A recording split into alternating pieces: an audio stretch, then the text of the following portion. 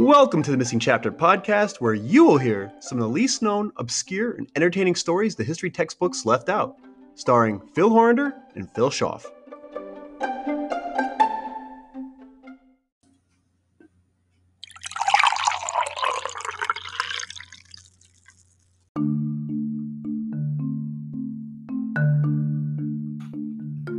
You know, some of the greatest discoveries and inventions came from someone who started with a question.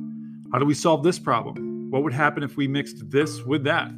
How can we make this part of life easier for ordinary people? Many times it's just sheer curiosity that becomes the vehicle for discovery. Now, in the 1960s, I think it's safe to say that amidst the Cold War, the United States was developing and testing some pretty dangerous inventions. Sure, would there be positive outcomes? Of course. However, getting through the initial series of trial and error could be at the expense of human life. So the question at hand on any invention or discovery is it worth it? On today's episode of The Missing Chapter, we're going deep into the Earth's surface to uncover a 1960s project that used one of the most powerful weapons to ever exist, but for peaceful and scientific purposes. Is it successful in its mission? Or is this a really questionable idea with catastrophic consequences?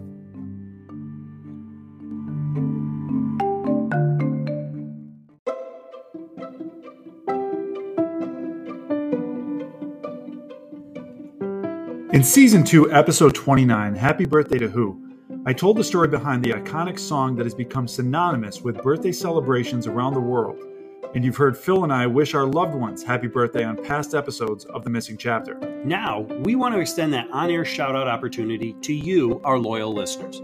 Email us at themissingchapterpodcast@gmail.com or reach out to us on Facebook or Instagram and let us do the rest.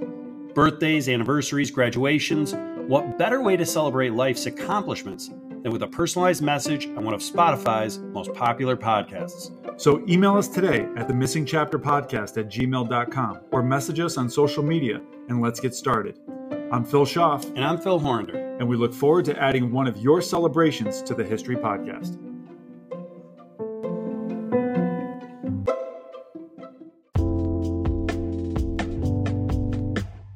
It's another episode of the Missing Chapter Podcast. You are here with Phil Hollander and Phil Schaff. Phil, we here at our podcast enjoy a good mystery. We do. In fact, we created not too long ago the Missing Chapter Mysteries.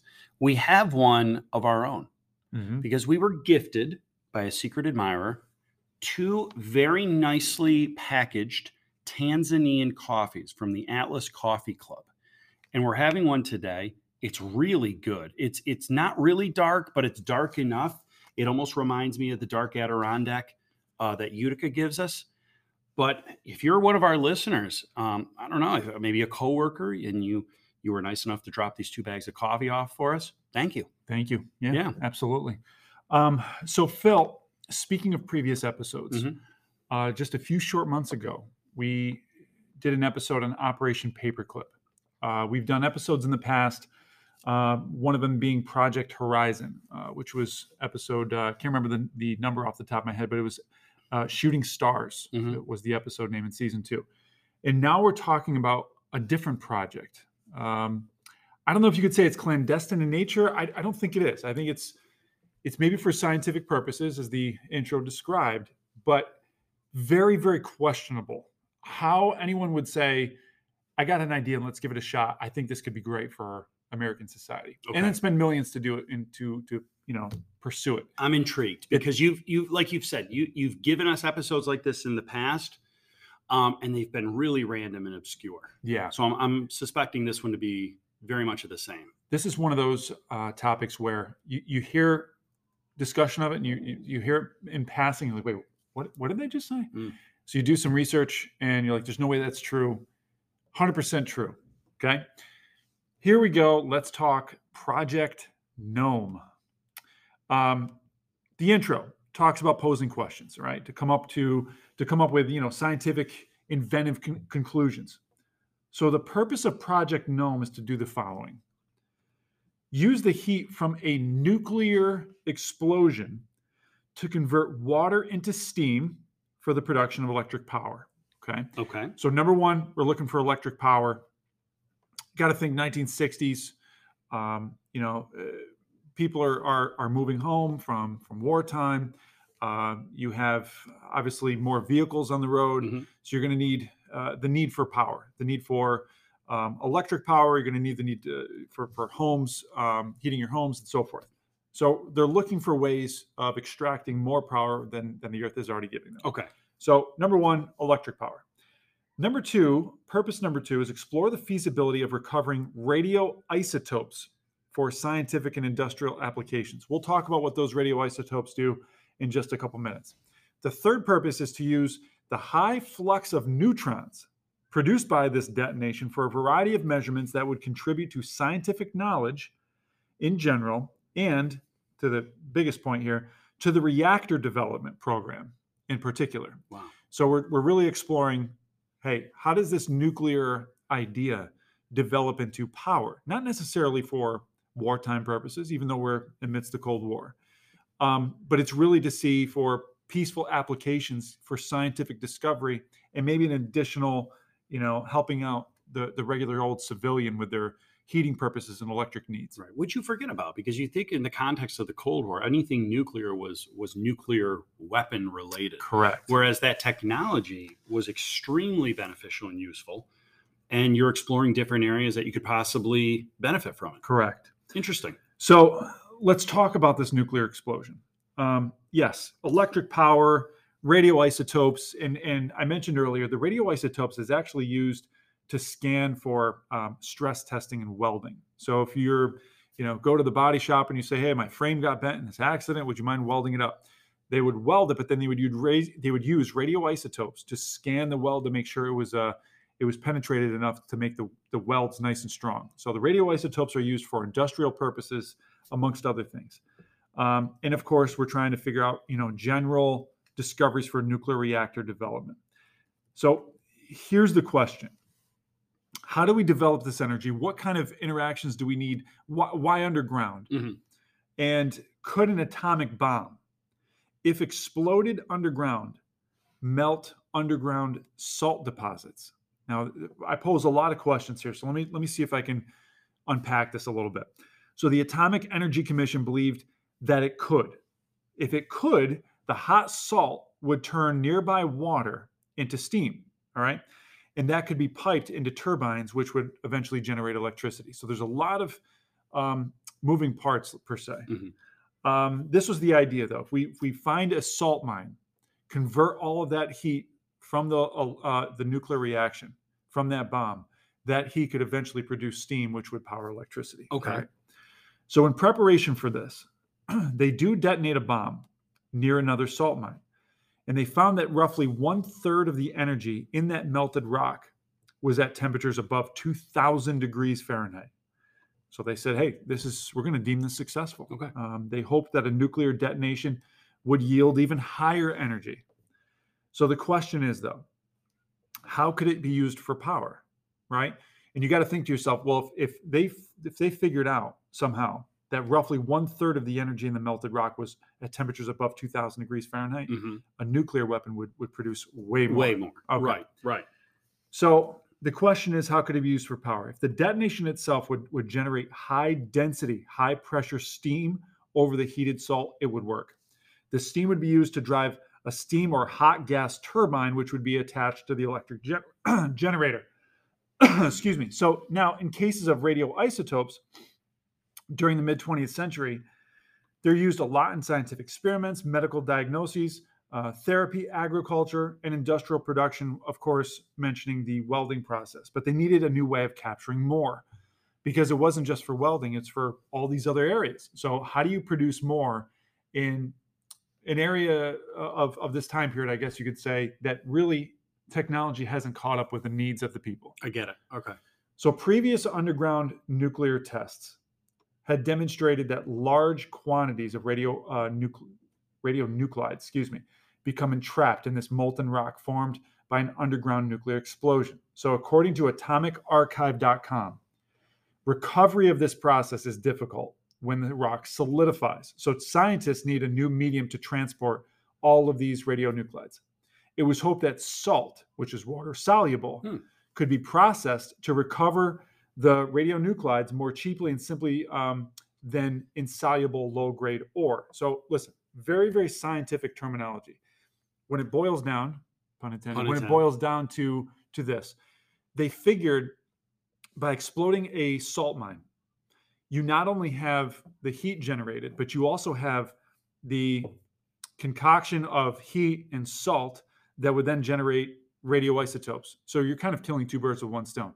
And then on top of that, the third goal is already mixed in there. Even if these things fail, at least you're going to learn something about nuclear power. And Phil, how often do you and I have the conversation that ends with, I just don't know how we get to this point. Like, whose mind works like this? Exactly. You can explain all of this to me, and then we find ourselves at the end of all that scientific jargon, we're going to blow up a salt mine. Mm-hmm. And this is what we expect each element of that explosion to do and to help us. And somebody at some point had to say, all right, let's give it a shot. It makes sense what you're telling me. We might as well try it. And then say, hey, let's test it out. Right. And then say, hey, I got an idea.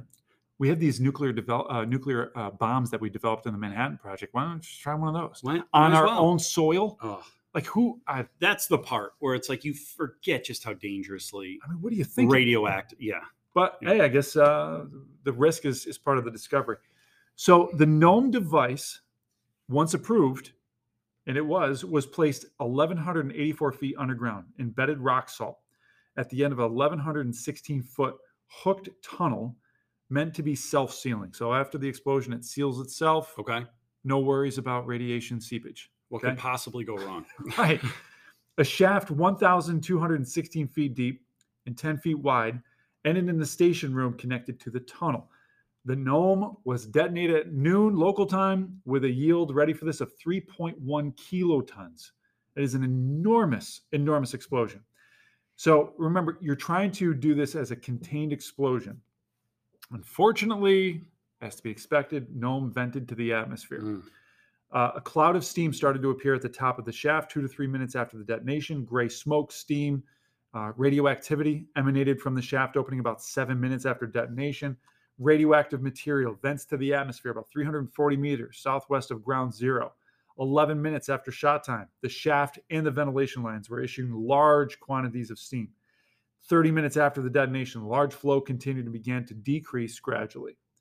But the surface radioactivity resulted from the escape of steam also decayed rapidly, but we're talking like massive amounts of radiation.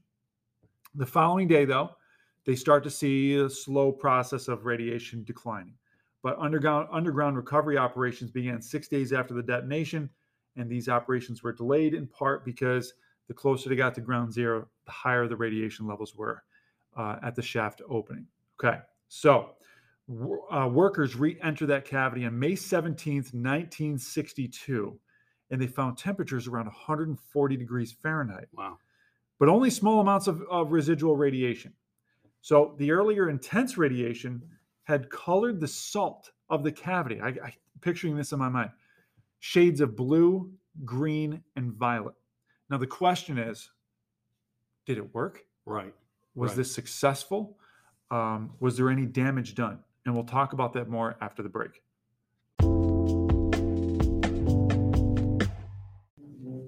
All right, welcome back, listeners. Phil, you left us with a very colorful description of what these workers found when they descended into the cavity and saw what the nuclear device did to the salt. So immediately during the break, I did a little searching on Google, and I'm happy to report they did take pictures of this if you want to see what this looks like. But at least for the ones that I was able to locate, they're all black and white or almost like a sepia tone. Mm-hmm. So it doesn't really do it justice in terms of the blues. But I have to tell you that the cavern that this created is absolutely phenomenal. Yes. Like you can see one of the workers there, they have to point it out because he's so small with relation to what he's inside. That it's really, I would suggest, if you're listening to this and you have access to your phone or your computer, look it up, because I think after having Phil describe what happened exactly, having the picture and the visual to go along with it does a lot of justice for it. And see, here's the question I'm left with, because at the end of the first segment here, we started to discuss, was it successful? I would say partially. There have been some scientific discoveries from this, Were they groundbreaking? Not necessarily. And I say that in the most figurative sense because it was literally groundbreaking. But how about the safety of it? It was supposed to be self-contained. It wasn't. It was released into the atmosphere. However, here's the caveat. Of all the sources that I've looked at, and I'm hoping there's a listener out there, wherever you are, that knows a little bit more about this than I do. Email us about this because I couldn't find anywhere where someone was injured, hurt, killed, where there was cancer-causing, radiation from this. I couldn't find anything. However, I did stumble upon something, which I think is very interesting. Project Gnome nuclear explosion site is listed as a Department of Energy site, okay? And as of May 10th, 2015, there was compensation paid under Parts B and E of, I don't know what this acronym means, but it included medical compensation for workers suffering from the effects of having worked at Project Gnome nuclear explosion site, and the payout is $3 million. So my question is, if I'm looking at the source right now and it says, if you or your parent worked at this or any other DOE facility and became ill, you may be entitled to compensation of up to $400,000 of medical benefits from the U.S. Department of Labor. Now, they wouldn't put this out there if they didn't expect people to die from the project. Exactly. No. So I think 100%. I'm left maybe with a little bit of a mystery. I don't have definitive answers for anybody who's wanting to know, but I'm going under the assumption that yes, people were severely injured and impacted by this. And what state was this conducted in, Phil? New Mexico. New Mexico. Okay. And there was another, explosion test site done in New Mexico, but this is one of the major ones. And once again, it wasn't for any weaponry purposes; it was for scientific purposes. But you can visit the site. Now, once again, we've shown the Chernobyl Cafe. Right. To our students, where you knew can that's where actually you were back. going. Yeah. And would you, if you got compensated thoroughly by the government to hold a cafe in Chernobyl, knowing that you're getting radiation, would you do it? Well, would you go back to a nuclear explosion site, knowing you might be getting trace amounts of radiation? I'm not comparing this to Chernobyl with the levels of radiation that have been exposed to, but I am saying you're probably going to be exposed to something. But if you go there to New Mexico, at where this detonation took place, there is a plaque that reads, December 10th, 1961, the first nuclear detonation in the Plowshare program to develop peaceful uses for nuclear explosives was conducted below this spot at the depth of 1,216 feet in a stratum of rock salt. The explosive equivalent to 3,100 tons of TNT was detonated at the end of a horizontal passage heading from a vertical shaft located 1,116 feet southwest of this point.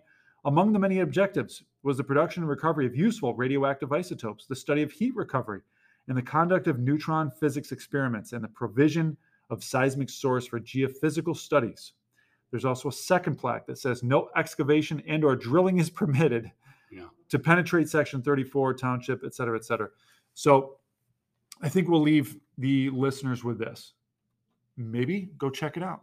If you want to go check it out, send us some pictures. We're curious. I think the mystery is left open. I also think that it maybe did not serve the full purpose. So if you ask me, hey, Phil, do you think Project Gnome was worth it all in all? I say the risk was certainly not worth the reward.